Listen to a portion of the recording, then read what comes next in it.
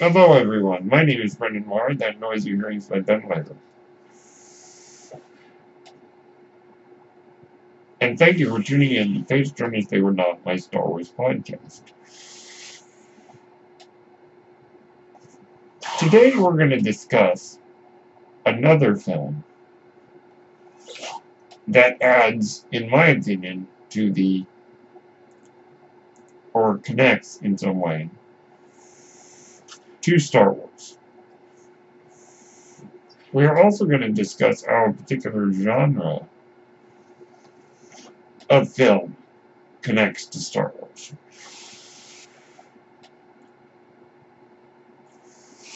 Now, you've heard me talk about the great Akira Kurosawa, the Japanese director who is arguably the greatest director of all time. Last week we discussed his 1958 classic, The Hidden Fortress. But today we're going to talk about his 1961 classic samurai movie, Yojimbo. Now, as I said, this series is about the connections that may or may not have been intentional in the making of Star Wars.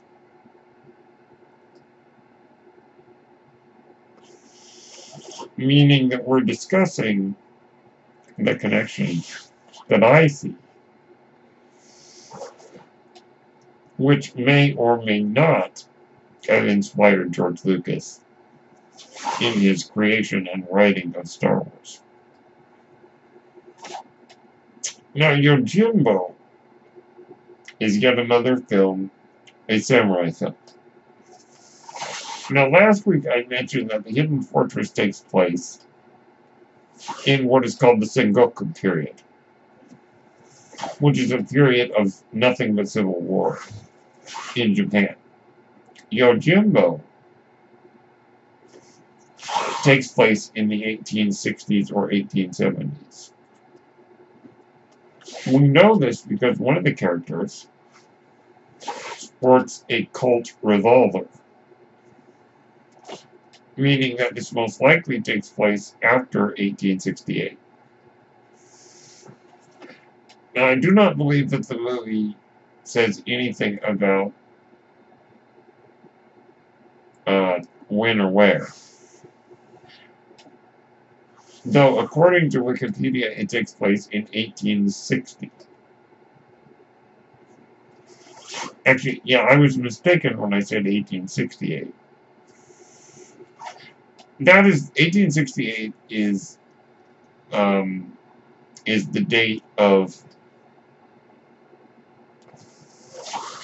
I believe, when the Meiji Emperor came to the throne of Japan.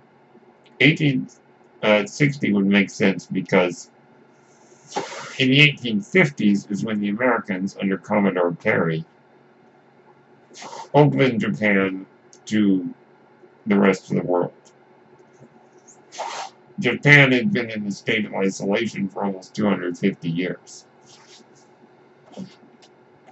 So 1860 makes sense, and considering that one of the characters sports a Colt pistol, that makes sense too. Or I guess a revolver would be the correct term. Alright, Yojimbo tells the story of a Ronin who has no name. Now, what's a Ronin? A Ronin is a samurai without a lord. In feudal Japan, there were lots and lots of clans. You know, the Oda clan, the Tokugawa clan, so on and so forth. And those who served under them, the samurai that served under them, were samurais with lords. So they were, just what we think of as samurai. A ronin is a samurai who kind of works as on his own. He has no lord. In this case, our character, who later claims his name is Sanjuro. So they ask him his name, and he claims that his name is Kobatake Sanjuro, which actually literally means a 30-year-old mulberry field. And when he says that, he's looking out the window at a mulberry field. So here we are with the man with no name. What he does is he goes into a town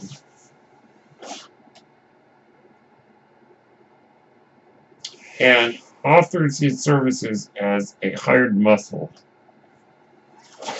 to both sides of a feud in the town.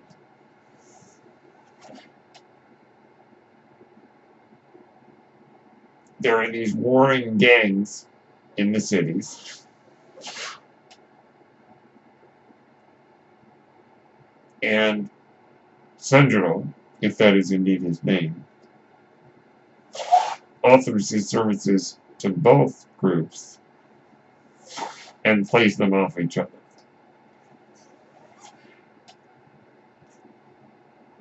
Now, later, this film would be adapted into Sergio Leone's classic western, A Fistful of Dollars. But we will discuss that momentarily. Yojimbo is one of the classic samurai films, and of course one of Kurosawa's most famous works. Starring, of course, the incomparable Toshiro Mifune as Sanjuro.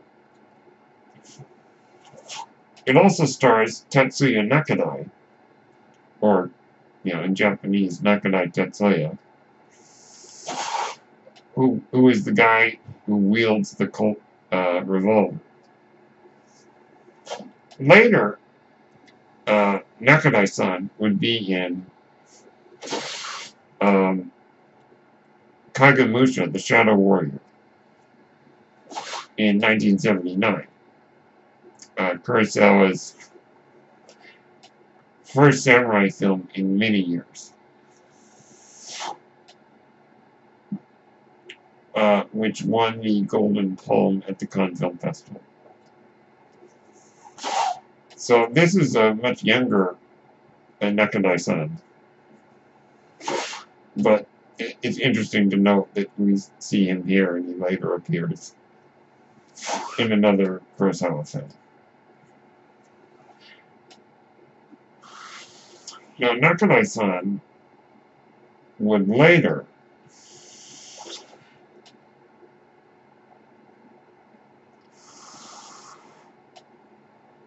sorry, I'm very unprofessional of me, I'm looking here.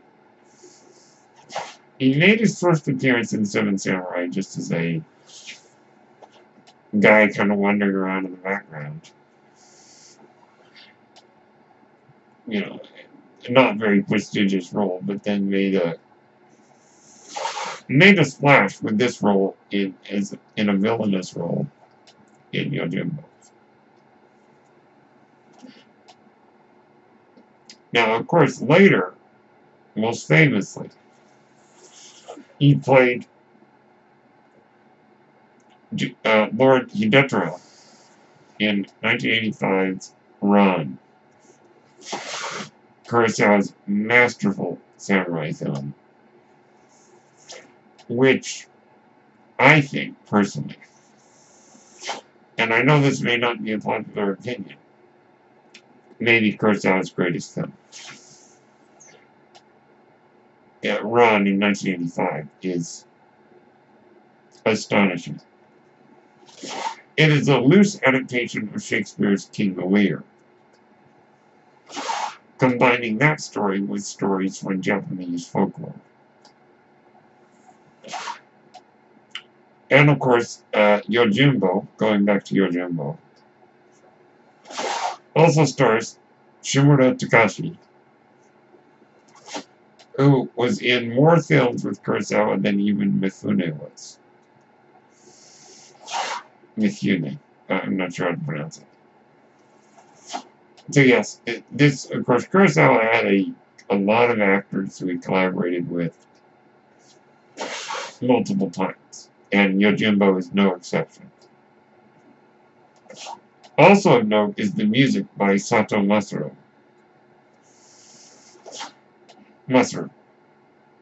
I'm trying to say it as Japanese as I can, though I'm sure my pronunciation is horrendous.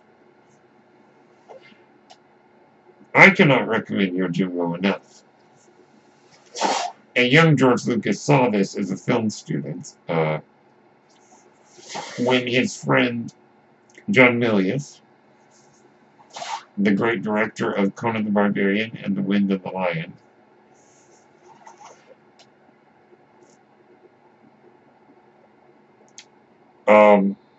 introduced him to the films of Kurosawa. Foreign film was becoming very popular in the United States around the time that George Lucas was a young film student.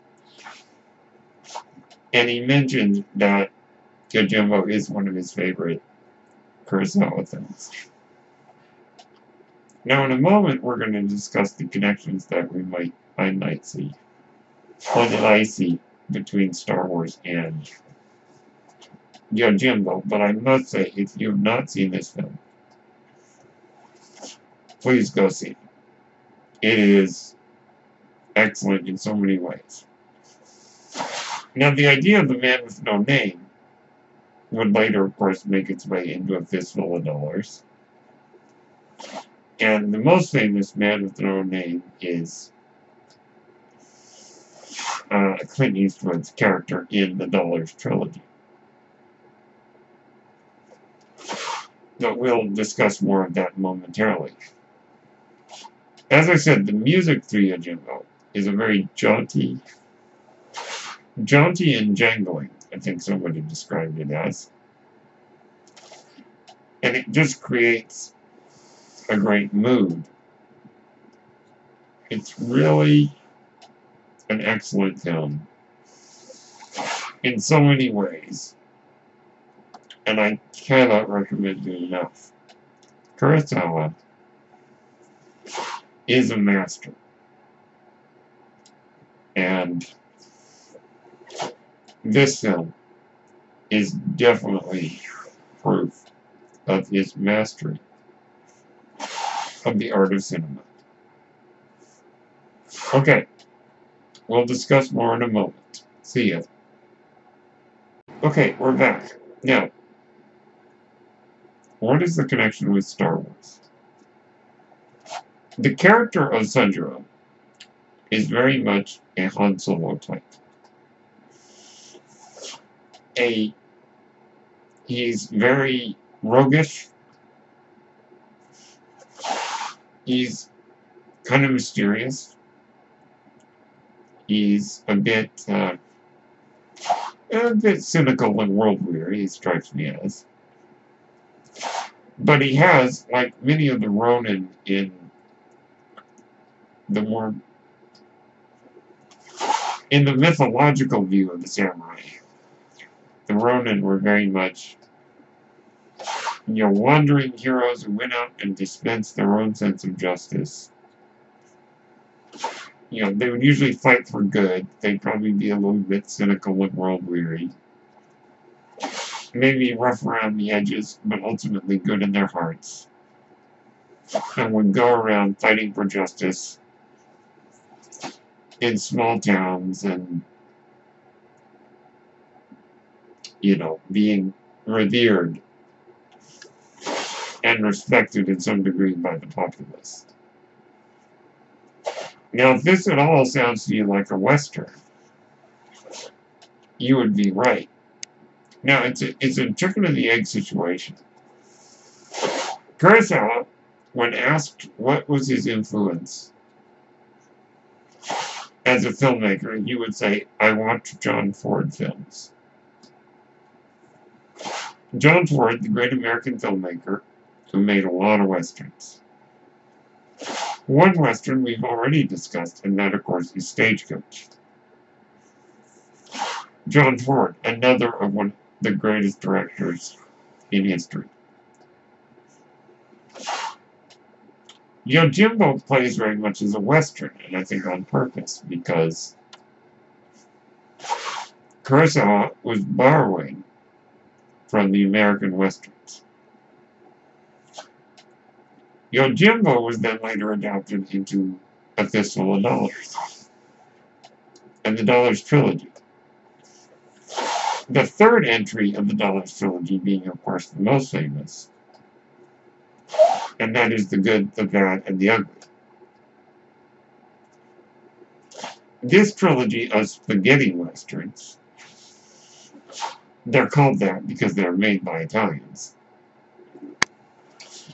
would influence all subsequent Western American films. Westerns, I mean, not Western cinema. American Westerns as a genre. So one could argue that, by that logic, Yojimbo and its sequel, Sanjuro, are highly influential on all modern Westerns. Star Wars has been described, in some degree, as a Western. Now, really quick, the mythological view of the samurai that is had in the popular imaginations of the Japanese, but more to be found in the popular imaginations of Americans, is that they were these glorious, heroic warriors who had a code of honor and fought for truth and justice, dispensing it in their own way as they saw fit to bring law and order to a disorderly nation. Now, this sounds an awful lot like the American mythological view of the cowboy. It is my contention that the cowboy in American mythology is similar to the samurai in the Japanese mythology. More particularly the Ronin, being like, wandering warriors for justice. In our popular imagination in America, the cowboy is a wandering warrior for justice. Ultimately, good guys who fight by their own rules and bring law and order to the frontier. That is exactly what the samurai or the Ronin is in popular imagination as well. Now, of course, truthfully, neither the samurai nor the cowboy in real life was anything like we imagined them to be. But the mythology of the Western plays very much into Star Wars, into the character of Han Solo. Han Solo is a prototypical cowboy. He's rough around the edges. He's involved in some questionable activity. He shoots first without another thought. He's not afraid to get his hands dirty in a bar fight. He pretends not to care, but he really does. And he wanders around the frontiers of the galaxy, doing what he thinks is best, and ultimately being talked into fighting for a good cause. Because of that heart of gold that we know is buried inside his crusty exterior. That is Sanjuro in the movie Yojimbo. That is the character. And that is the connection that I see. Sanjuro is a cowboy in a Japanese way. And that is what I see in Han Solo. The same kind of character. That cowboy mentality.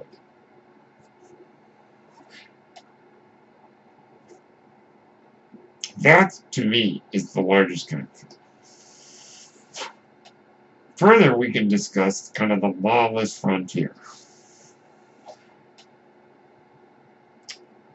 We don't really get much of a sense of what's going on in the nearby area in the movie Yojimbo. But the town is rather lawless. Where does Han Solo live? Han Solo inhabits the Outer Rim. He inhabits Tatooine and other more rather unscrupulous places in the galaxy. So there's that as well.